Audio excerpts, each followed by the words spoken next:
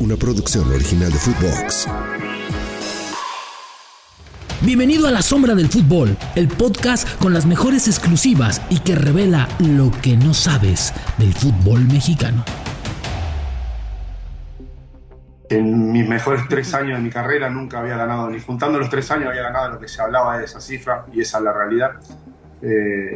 Lo dije también de que Memo se me hace el Messi mexicano, por llamarlo de alguna manera, porque es el jugador con más repercusión en México en los últimos 15 años, 20 años, lo que se quiera decir, porque es un jugador que ha estado en los últimos mundiales. Es imposible que yo pida semejante salario, semejante sueldo, porque no me corresponde, aunque es mi trabajo, obviamente, y voy a defender mi posición, pero sí es una burrada que obviamente quiera aproximarme. No digo ganar más, no digo ganar lo mismo, ni siquiera ganar la mitad, ni siquiera aproximarme a lo que pueda ganar un ídolo total como es Memo. ¿Qué onda, banda? ¿Cómo están? ¿Cómo están? Bienvenidos a La Sombra del Fútbol. Bienvenidos. Hoy no hay ningún tipo de editorial. Vamos a entrar de lleno con muchísimos temas, pero antes quiero agradecer a Ramón Antonio, a Minuit, a Damián Guzmán, a Espíritu Santo, a Chivas Hermano, que me dijo que era pendejo porque, bueno, el anterior episodio, ¿no?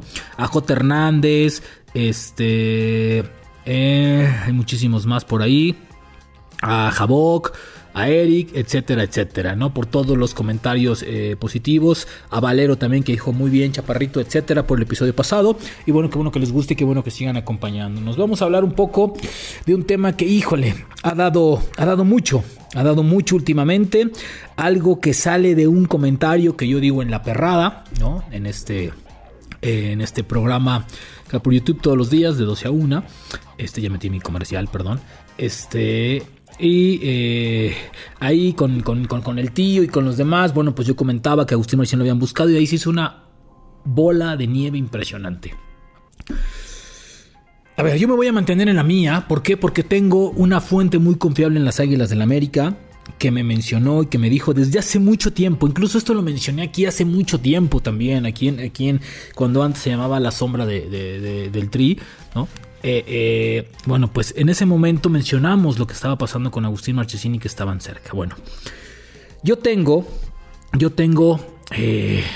información que, bueno, pues fue buscado en la ventana de diciembre cuando se va Guillermo Ochoa, y todavía después lo buscaron en el pasado verano. Al principio los contactos y siempre fueron con su representante, que es el de toda la vida y que el quien no lo decía, Daniel Bolotnikov. Él es el representante y con el cual la directiva del América habló. ¿Sí? ¿Qué pasó? En diciembre le dijeron que no, porque, mencionaron que cómo estaba el tema de Marchesín. Dijo el representante que acababa de llegar al Celta y que le tenían que respetar el contrato del Celta. En ese momento América no podía pagar esa cantidad. Dijeron que no, pero sí hablaron de números. La segunda ocasión, ¿sí? El tema fue que estaban buscando un central y también fue un tema ahí y hasta ahí llegó, ¿sí? El tema del salario de Guillermo Ochoa y de Marchesín, el salario neto no está tan lejos el salario, ¿eh? Lo que pasa es que a Guillermo Ochoa le pagaban porque llegó libre el tema de su carta, el tema de como si lo hubieran comprado. Eso aumenta, como cuando llegó Guiñac, como cuando llegaron todas las figuras que han llegado gratis al fútbol mexicano, que ganan millonadas, así. Por eso es esas cantidades. En su momento a Marchesín le van a pagar lo mismo en mayo cuando venga algún club del fútbol mexicano, ya sea el América, Cruz Azul, Pumas, Tigres, Monterrey, quien ustedes quieran, ¿sí? Si él decide regresar libre, sí, porque él quiere jugar en México, lo cual me parece fantástico. Quiere regresar a México, lo cual me parece fantástico. Entonces, mi punto es que sí hubo contactos, ¿no? En esa parte no hubo ninguna mentira. Ayer en esta réplica, porque estuvimos trabajándola y negociándola y platicando con él desde el viernes, ¿sí? Después él habló el lunes y él habló el martes en la mañana y él habló por todos lados y, bueno, uno se mantuvo callado. Bueno, la réplica fue así, ¿sí? Evidentemente abrimos con una disculpa. ¿Por qué? Porque tal vez yo cometí el error de decir que quería ganar lo mismo que Guillermo Ochoa, cuando a lo mejor era que estaban a la par, ¿sí? Y fue lo que se enojó. De ahí a llamarlo el Messi mexicano y bla, bla, bla, eso ya es otro boleto, ¿no? Porque me parece que también hay algunas frases que se van de más, pero bueno, ¿no? De repente es así. Evidentemente el americanismo le va a dar la razón siempre al jugador, ¿eh? Y es su punto. Ellos tienen un tema con el periodismo mexicano, que si está devaluado, que si nos falta preparación. Ese es su tema. Cada quien se prepara como quiere. La afición le va a dar el lugar al jugador. Es su tema. Ellos son los que pagan los boletos. Ellos son los que los van a ver, los que los van a aplaudir. Listos, ¿no? A veces no gusta que se muestren algunas cosas. O que se mencionen algunas cosas, ¿no? Como que sí hubo este acercamiento. Y que fue un tema de dinero finalmente. El que lo alejó la primera vez. Y cuando estuvo más cerca de regresar a la América. Que fue en diciembre cuando se va Memo, ¿sí? Si América en ese momento hubiera pagado el salario del Celta, hubiera regresado a la América. Pero no fue así. América no pudo pagarlo en ese momento. Después se buscó, no jaló, el representante dijo no va, así no va llegando y bla, bla, bla. Entonces, en esa parte yo me voy a mantener, porque creo que sí hay razones y tengo motivos para creer, ¿sí? En mi fuente periodística, que por obvias razones no voy a decir el nombre, ¿sí? Pero que también tenemos que entender, ¿sí? Que van a buscar y van a tocar puertas. Y si les gusta, bien. Y si no, pues ni modo, a tocar la otra. Y así, hasta encontrar a alguien que les diga que sí, ¿sí? Yo creo que en algún punto Agustín Marchesín, con el deseo que tiene de regresar al fútbol mexicano, lo va a hacer. No sé si es con América, con el que sea, pero va a regresar a México. Y qué bueno, me parece fantástico. Porteros de su calidad, maravillosos. Y también creo que puede, aunque él diga que no, puede alcanzar un salario como el de Guillermo Ochoa sin ningún problema. Sin ningún problema. Y si es así, qué bueno que se lo paguen, ¿sí? Bueno, ayer se calentó de más el tema, lo cual me pareció y hasta cierto punto no era el lugar, ¿no? La plática se fue a otras cosas. Evidentemente yo iba a tener que mostrar mis argumentos y así fue.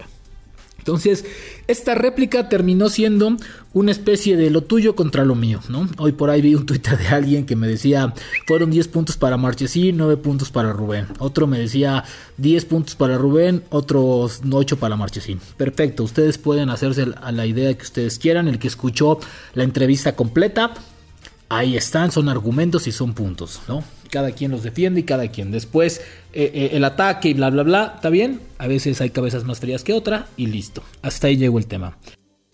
Ojalá y regrese Agustín Marchesín. Ojalá y regrese, ojalá y puedan negociar con América. Sería fantástico. No sé si América en estos momentos puede abrirle un lugar al portero, porque para mí sería... Sí, increíble que tienen al portero de selección nacional, Malagón, y le traen a alguien como Marchesín que va a jugar todos los partidos y que siempre quiere jugar todos los partidos. Cuidado también con lo que van a manejar. Pero no dudo que lo busque otro equipo. Cruz Azul anda buscando portero. Por ahí otro más también van a buscar portero, se los puedo asegurar. Entonces por ahí un equipo que pague bien por Agustín Marchesín, porque evidentemente, como él lo dijo, hay que valorar el trabajo. Evidentemente va a buscar un muy buen salario económico. ¿Por qué? Porque pues finalmente podría ser su último gran contrato, uno de sus contratos más importantes, ¿no? A la edad de 35 o 36 años. Bueno, hasta ahí el tema de Marchesín, ¿sí? Hasta ahí el tema. Yo voy a defender mi punto, él su postura y adelante.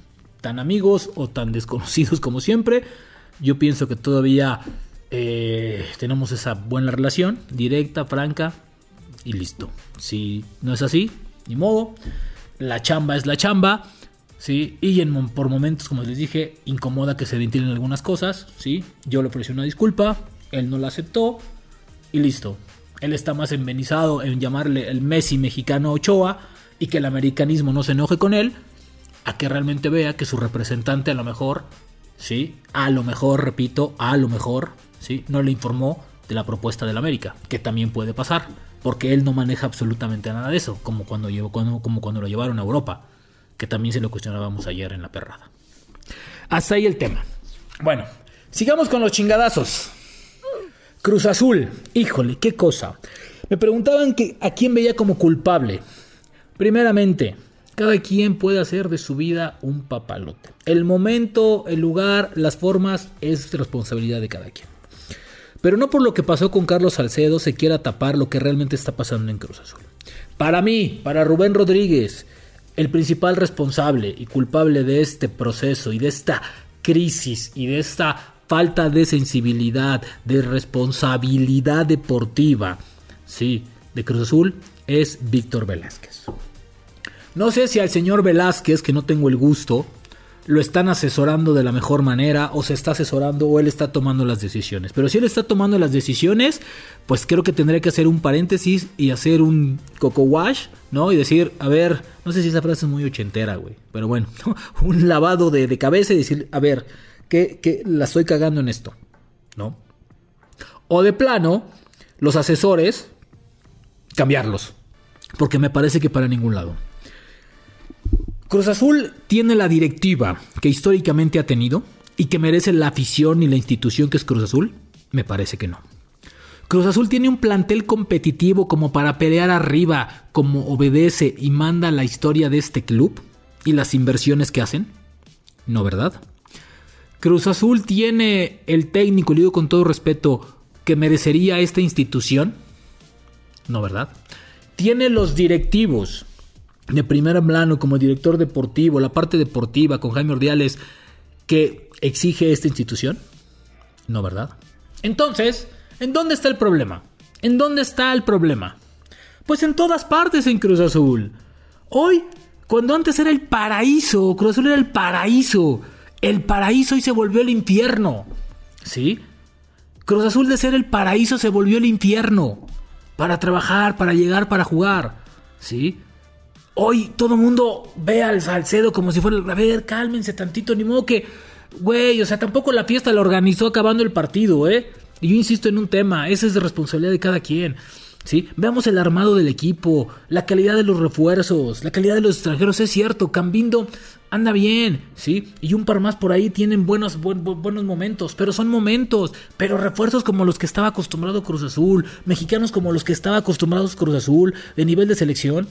Hoy nada más vemos en cada lista a Antuna y a Charly Rodríguez. Nada más. ¿Y qué pasa con ellos después?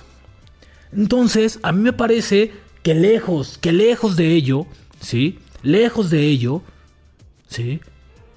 Tendrían que ver qué está pasando ahora, en el momento, ¿sí? Ya olvídense del armado, después del equipo, lo que pasó después del campeonato. El ahora, ¿sí? No están haciendo las cosas como se hacían en Cruz Azul para ganar títulos, ¿no? Bueno, que en 42 años han ganado 2 también, ¿verdad? También yo me la estoy... Bueno.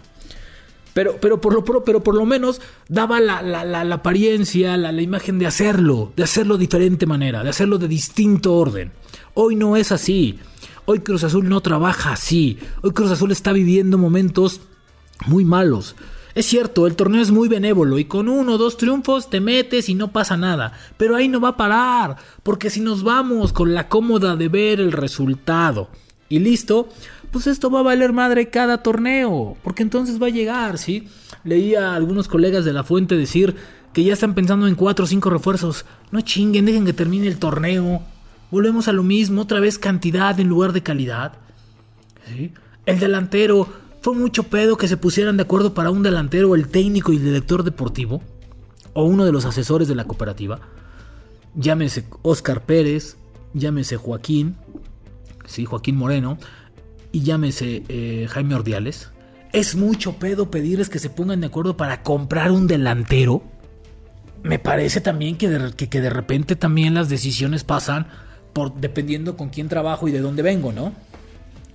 Entonces, hoy que no nos sorprenda lo de Cruz Azul, hoy que no nos sorprenda que Cruz Azul sea un infierno, de ser el paraíso para todo el mundo te hablaba maravillas de trabajar en Cruz Azul, de ser jugador de Cruz Azul, de estar en Cruz Azul.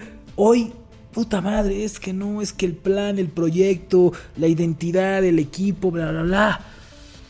Híjole, se está volviendo un equipo gris, sí. Y se han portado muy mal con su afición. Y me consta que su afición es de las que están siempre ahí.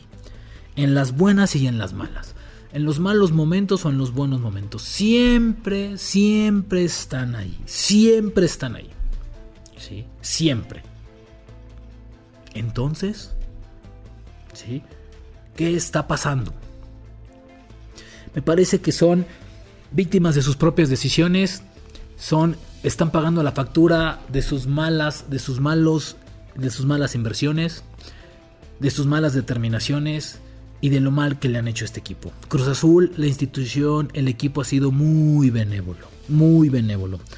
Ha pasado cada cabrón, que para qué te cuento, en todas las áreas. Ha sido muy benévolo, ha soportado muchísimas cosas, ha aguantado demasiado, les ha dado demasiado, ¿sí? Cuidado, cooperativistas, ¿sí? Porque este Cruz Azul también tiene un punto débil y pronto lo está mostrando, ¿sí?